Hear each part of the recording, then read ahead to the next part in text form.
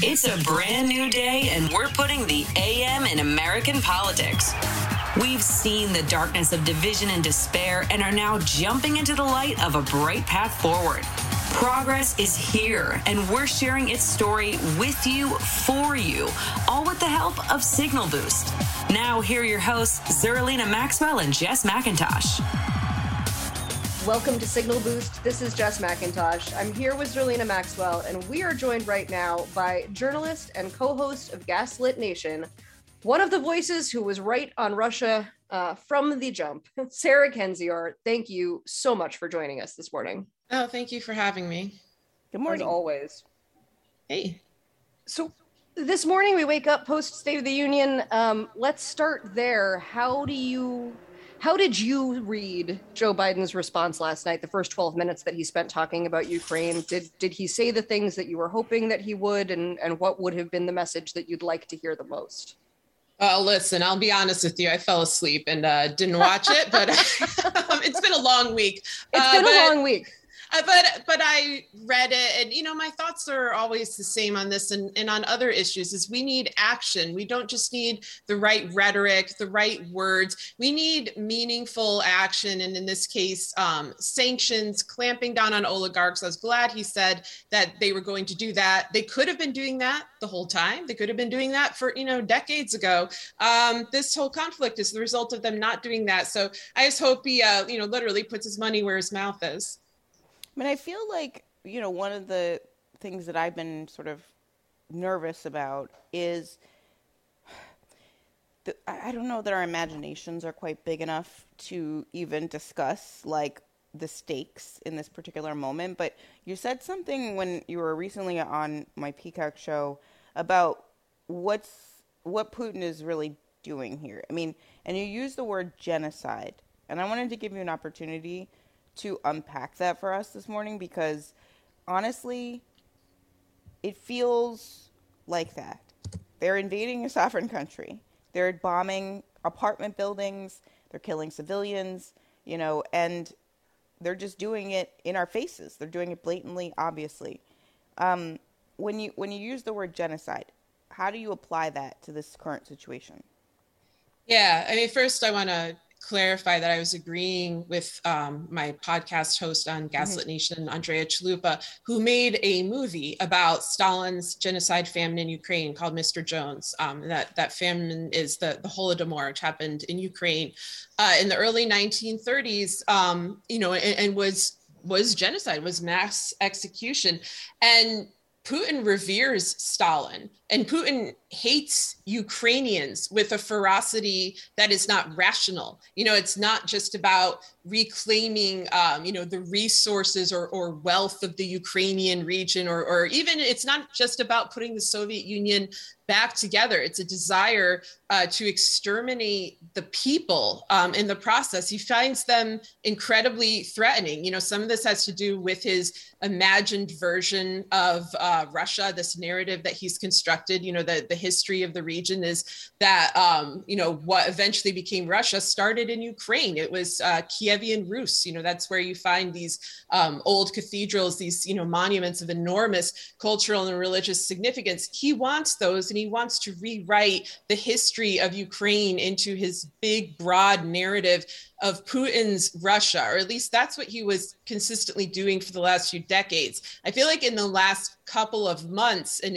other people who studied this region for a long time agree with me, there's been a really sharp change in his demeanor. Either that, or he's just letting himself be seen in a way he hasn't before. And you see the fear in the people around him, the people who are with him at those meetings. You see the kind of terror in their eyes when he's talking about invading Ukraine, about launching nuclear weapons. Like, there's not limitations with him. But yes, that part of the intent is simply to annihilate the Ukrainian people. And that's why people, observers of this conflict should not rule out the worst outcomes and should do everything possible to protect Ukrainians who have to live in this situation and who are struggling to just keep their families safe.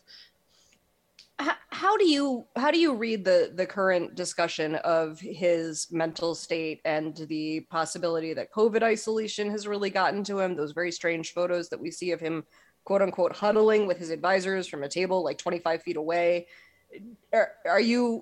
How much do you subscribe to the theory that he is more unstable than he was just a couple of years ago? And do you think it matters?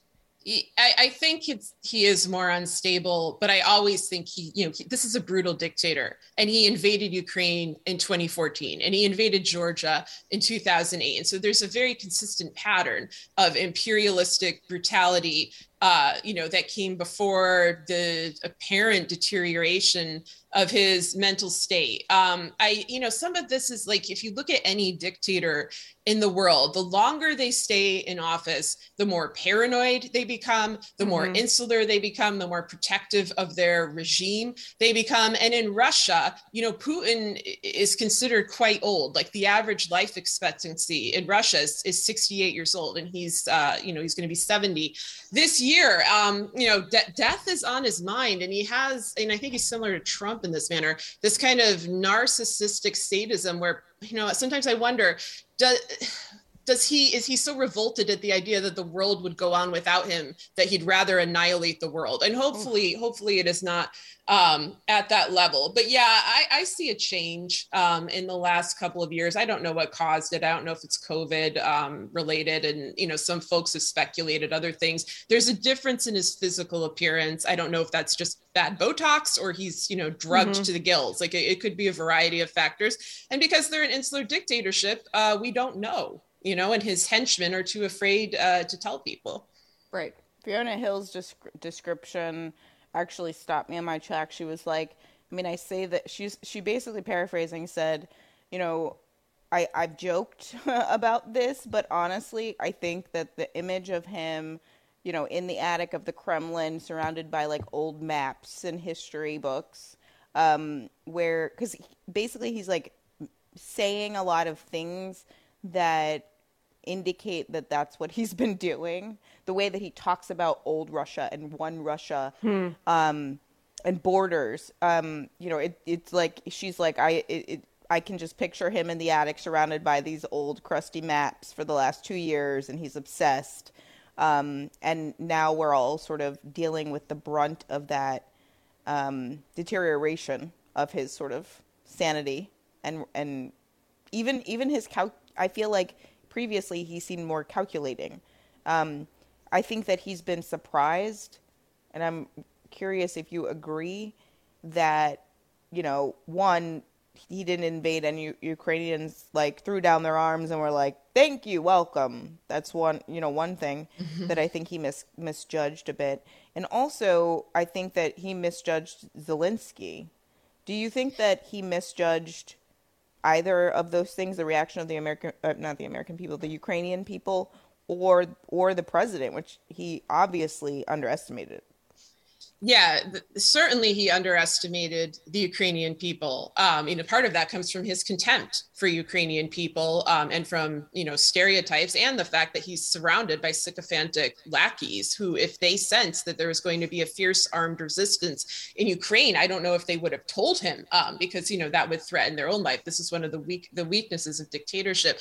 Right. I think they were not anticipating, cities like Kyiv, that are associated with kind of intelligentsia and being very modern, kind of cool, that people would go and get Kalashnikovs and would lead this really fierce militaristic armed resistance. But people on the ground in Ukraine have been saying that for a while. And the thing is, he invaded them in 2014. So this was never some abstract concept for people in Ukraine. And of course, before that, you have centuries of invasion of Ukraine by Russia. So this is like part of the national consciousness, but they've been preparing mentally, at least, for this moment since 2014. And also Putin announced this, like he said around, November, December, I'm invading Ukraine this winter. And he just expected that no one was going to do anything about it, because in the past, no one did anything about it. NATO, the EU, the US, like everybody looked the other way. They said, oh, it's just Crimea. They shrugged their shoulders. They thought it wouldn't escalate to this, but of course it was going to escalate to this. So yeah, I think he's taken aback by that. And also, Zelensky is a professional actor who's extremely skilled at media, extremely calm under fire, very adept, very quick. And I think that contrast, and also his youth, he's 44 years old, you put him up against Putin, right. People around the world look at Zelensky and they see the future, and they also see the stolen future. They see that what has happened from kleptocrats and oligarchs and plutocrats stealing away the future of younger generations. And, we all want that future back. It doesn't matter if you live here or if you live in Russia or if you live in Ukraine or if you live in any other country around the world. We're seeing a global pushback and protests in unexpected places, protests in other dictatorships that were once part of the USSR, protests in Belarus, in Azerbaijan, in Kazakhstan. That's all very notable. You expect to see protests here. You expect to see them in places like Prague or Berlin. But I think it's interesting that there's, especially the Russian protests, this big blowback against Putin's extremely brazen, brutal invasion. Yeah, I wanted to ask you to speak more to the Russian opposition within the country. How surprising was that? What does that look like for the people who are participating?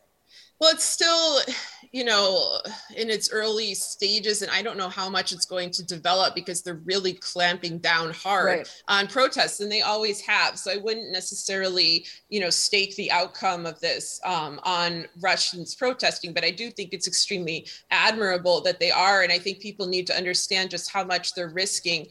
Russians, ordinary people in Russia, are in a terrible situation right now. Their whole economy has collapsed because of Putin's war. And so, they're taking to the streets. And I do wonder if because they've already lost so much because of this dictator, that they'll feel like, I have nothing else to lose. Like, maybe I'll get in the streets now. Like, unemployed people are much more likely to take to the streets. But at the same time, they have a incredibly brutal police and military force that will suppress protests in the most violent way possible. And today, Navalny, who's the most prominent opposition leader, Alexei Navalny, in Russia, called for mass protests around the country. And that may have some impact because it has in the past. But I do worry about, Tiananmen Square style, just mass slaughter, honestly. I'm worried about ordinary Russians, as I'm worried about, not as much, but, while I'm worried about ordinary Ukrainians.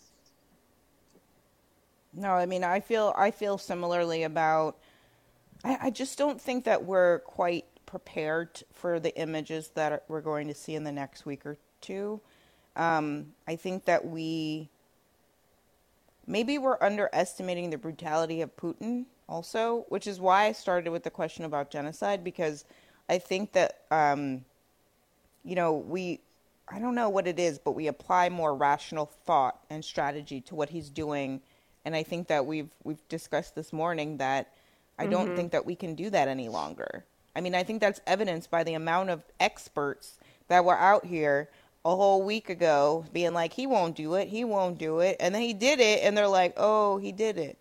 And I'm like, you're supposed to be the expert. You work at a place that has Eurasia in the title, and you're supposed to know about this and tell us. And you were completely wrong. A lot of these experts are appeasers. I mean, this situation has been driving me crazy for 2 decades. Like, before I went back into journalism, I studied former Soviet Central Asia.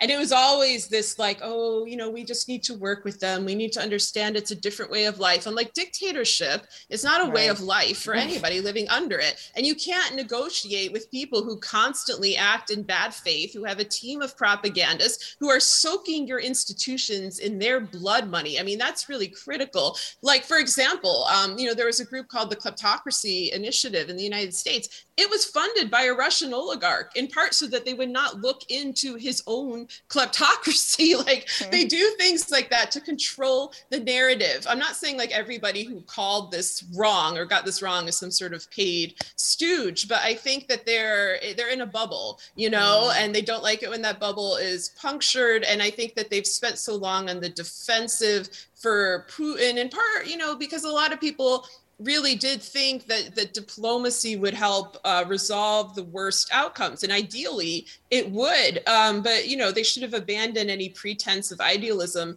about Putin a long time ago. I mean, certainly since his invasion of Georgia or his poisonings of people on foreign soil, going back to Litvinenko in the UK in 2006. Like, it's a long history here, and I think they were in denial, and it's really sad, and it's saddest most for the people in Ukraine or in Syria or in other countries where Russia has acted with violence.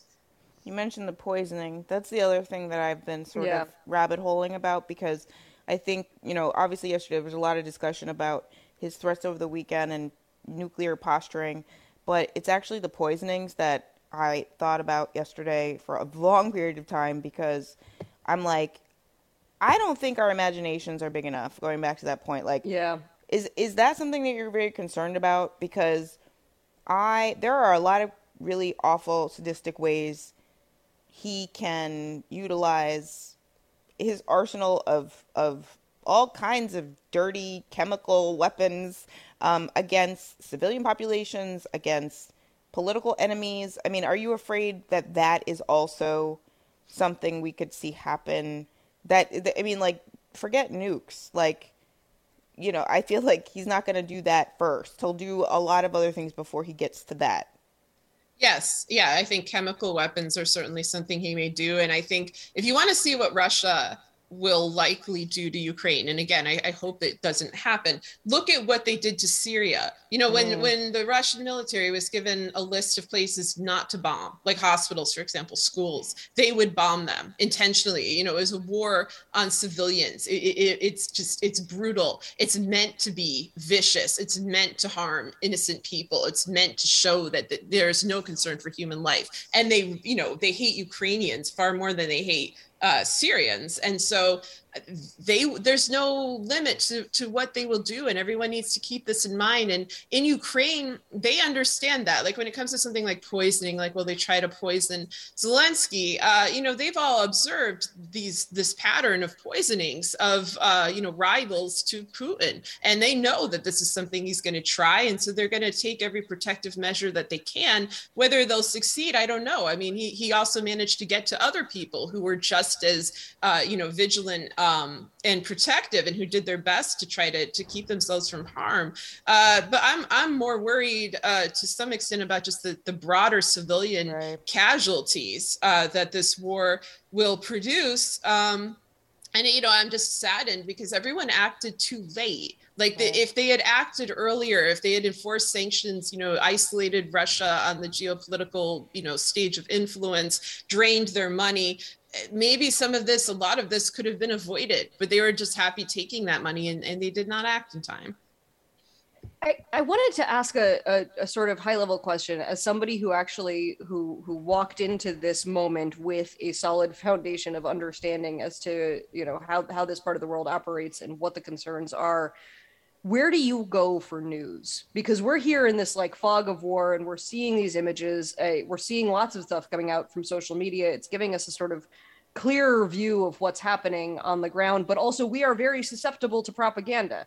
So can you help our listenership understand how to decode the messages that we're getting, what we should trust, what we should take with a grain of salt? Are there tips and tricks that the average citizen ought to know in this moment? Yeah, I mean, this is a complicated conflict. I mean, my first bit of advice is, don't follow anybody or listen to anybody who didn't know where Ukraine was on a map before last week, or, follow the people who've been studying this conflict and reporting from the ground when it was, not something of interest to the West. And again, Ukrainians have been trying to get this story to, Western interests, make them aware of this threat for a long time. There are good reporters who've been on the ground there on and off for years. Terrell Starr, for example, is somebody to follow. And he has a very rich, nuanced understanding of the conflict. And I would also listen to Ukrainians, like Kiev Post. There are lots of Ukrainian publications posting on this. And of course, my advice to follow experts comes with the caveat of what we were just discussing before, that a lot of these experts got this really wrong. So just, look for the ones who got it right, or at least are willing to learn from their mistakes and might have other useful areas of expertise to offer. They're not usually wrong about absolutely everything. So, and kind of just stay away from the superficial people and the warmongers, the people who are like getting off on this war, treating it like a video game, making Zelensky a meme instead of a person. Like, the more it's dehumanized, the more it's depersonalized, the worse the coverage is going to be in every respect. And it's just bad for your soul too. I've been so uncomfortable the whole time. The memification is really, like, I mean, I've sort of, we're all sharing them. We've seen them in our feeds. But I'm like, is he going to be alive next week? Right? So, like, I'm not okay with any of the sort of making him into a part of the zeitgeist, as opposed to keeping him grounded where he is, which is being bombed as the president of a sovereign country, and he's a human being with a family, a wife and 2 kids. That's it. I mean, that's the other part of it, is like, I'm scared for the whole family. Oh, yeah. His wife is also posting, and I hadn't quite sort of like read a lot or internalized a lot of information about her until this week. But I'm nervous about that as well. I mean, I'm scared to ask. What keeps you up at night at this point? If that is a thing that is happening. Well, that's happening. That's why I slept through State of the Union. Fell asleep at like 7:30. I mean, the thing I'm most worried about, and I hate to say it right now, is this threat of nuclear warfare, because Putin is being very blunt about it. He's saying, yes, we will absolutely do this. And I don't even know if they'll start with Ukraine. I think they might do it somewhere else to just show they're willing. There's that. There's the genocide. There's the mass civilian casualties. There's the fact that this will, draw in the whole world. It already has drawn in the whole world. And, the West is in a weakened and compromised position. And now it's trying to dig itself out of that hole, get rid of this oligarch money, this mafia money, et cetera. But, the other thing people don't like to bring up is we had a Kremlin asset as the president for 4 years. We had someone who was loyal to Vladimir Putin and also to other dirty foreign operatives, oligarchs, et cetera, much more than he was loyal to the United States, and whose team was completely content to give away or trade or potentially sell state secrets. Like, that whole team would not have passed a normal security clearance, especially Jared Kushner and Ivanka Trump. And so you need to assume that the national security of the United States is greatly compromised, and that Russia has an incredible advantage in having all of this information likely given to him. And we've seen incidences of this. We saw, Kislyak and Lavrov partying with Trump in the Oval Office, right after he fired Comey. And, while I don't like Comey, the reason they fired him is because he was looking into Trump's connections with Russia. And this was all very blatant, and everyone wants to memory hole this. They want to forget that Paul Manafort's a Kremlin agent, and he helped orchestrate, violence in Ukraine on Putin's behalf before, and then went on to manage Trump's campaign, and then was pardoned by Trump. And now, where is he? I mean, I don't even see this being covered as a potential threat. And that concerns me, because Paul Manafort threatens people. He threatens, journalists. And I think that's why they're not covering him. I don't know, maybe there's a worse reason. But, those are all things that worry about. It's the big picture that keeps me up at night. And the big picture is constantly changing and constantly moving. And it's so tough to follow when we're already so stressed about the varying intersecting crises that this globe is facing right now. In the last minute that we have, how big of an issue is COVID right now? Looking at the numbers in Russia, they seem pretty horrific. Like, how much, if any, does that play into the opposition to Putin or the likely crackdown? Yeah, it's very big. I mean, they, much like the United States, have had a disproportionately high death toll. They have had a disinformation warfare. People didn't want to get vaccinated, didn't want to wear masks, et cetera. So, I feel like right now their focus is going to be on this war and the incredible economic instability and political instability and COVID. I mean, it may seem like an afterthought, but, there will probably be a higher death rate in Russia because people cannot function. Hospitals, staff, right. They won't be getting paid. I don't know where that money is going to come from. So that's another humanitarian crisis to take into account. Sarah Kendzior, thank you as always for your analysis. We really appreciate you in this moment, especially. Thanks for joining us this morning. Thanks for having me on. Stay safe. Anytime.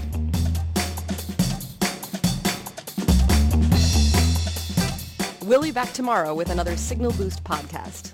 Thanks for listening.